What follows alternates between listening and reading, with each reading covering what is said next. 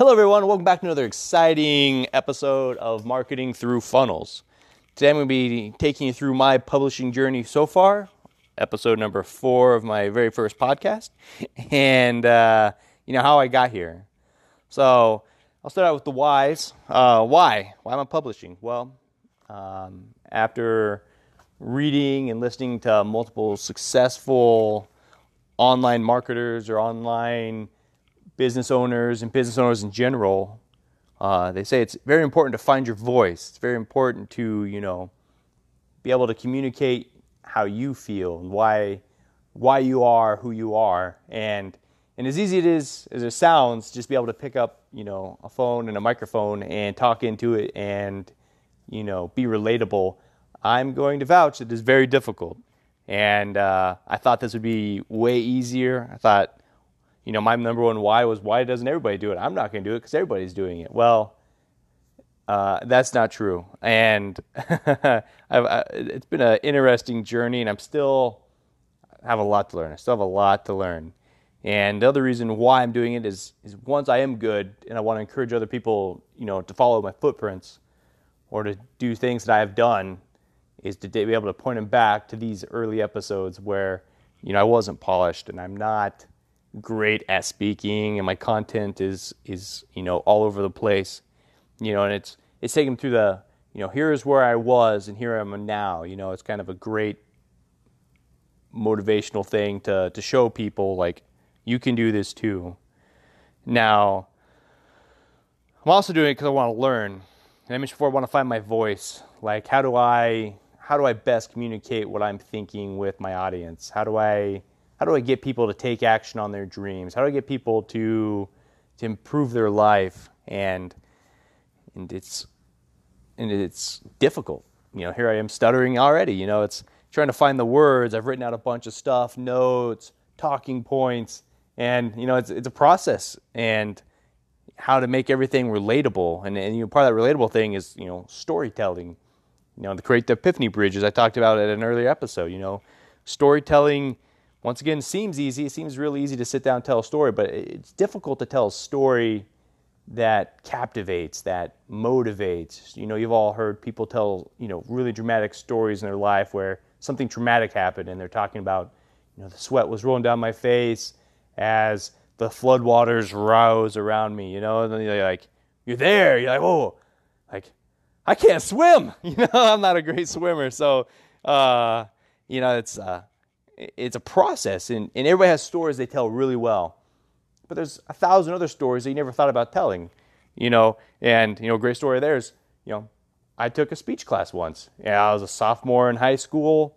I probably passed. I think it was a prereq at my little high school to graduate. You had to have a speech class, and I remember dreading going to speech class because I'm not a great writer. I struggled through English most of my life due to some other issues, and going there was just me writing another paper, but this paper had to speak out loud for everybody to hear, and I was like, I knew my writing was bad, and I didn't want anybody reading the reports I was writing, let alone listen to me read them out loud. I thought that was like the ultimate embarrassment, right?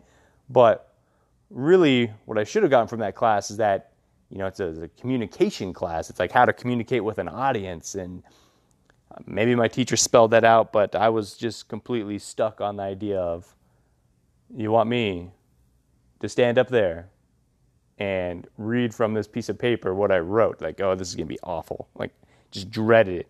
And, look at me here 14, 15 years later, recording podcasts, and still struggling and still out there wondering what people are thinking. But, it's eventually, I know that I'm not going to care. I'm going to know that what I'm bringing is value, and, it's going to be take it or leave it.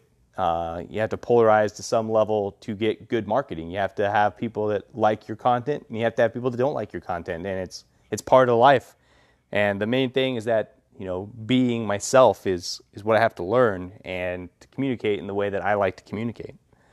And that kind of leads me into how I got to podcasting. As I mentioned before, I'm not great at writing, so I looked at blogging, but after attempting to write a few short articles, I decided that it was going to take me months to write anything. And I will probably blog because I can take a podcast, and I can just have it transcribed, and I can take that and edit it down a little bit and put it up as a blog post. And I can talk more freely out loud than I can through my pen because there's some kind of writer block going on. But I had that option.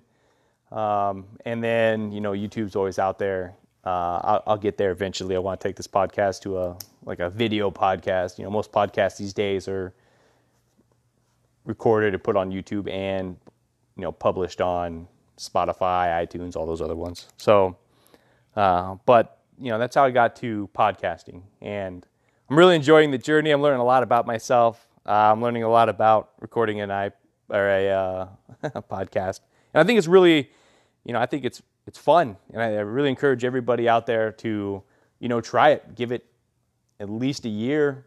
I mean, at least a month. Try to publish as often as possible. Even if you don't bring anything of true value, just talking about a state of mind you had. Like today, I was really frustrated because I couldn't get my dog to, stop barking at the wind. And then, how that related to your life. And you're like, oh yeah, I guess it's kind of the same way that, my customers feel when I'm always, harassing them about, useless stuff. They're probably annoyed that I keep barking at them when all they want to do is do their job or something like that. It's just relating to how other people feel and relating it to events in your life, And here I am, just rambling on. But thanks for tuning in today, and I look forward to talking with you guys in the future.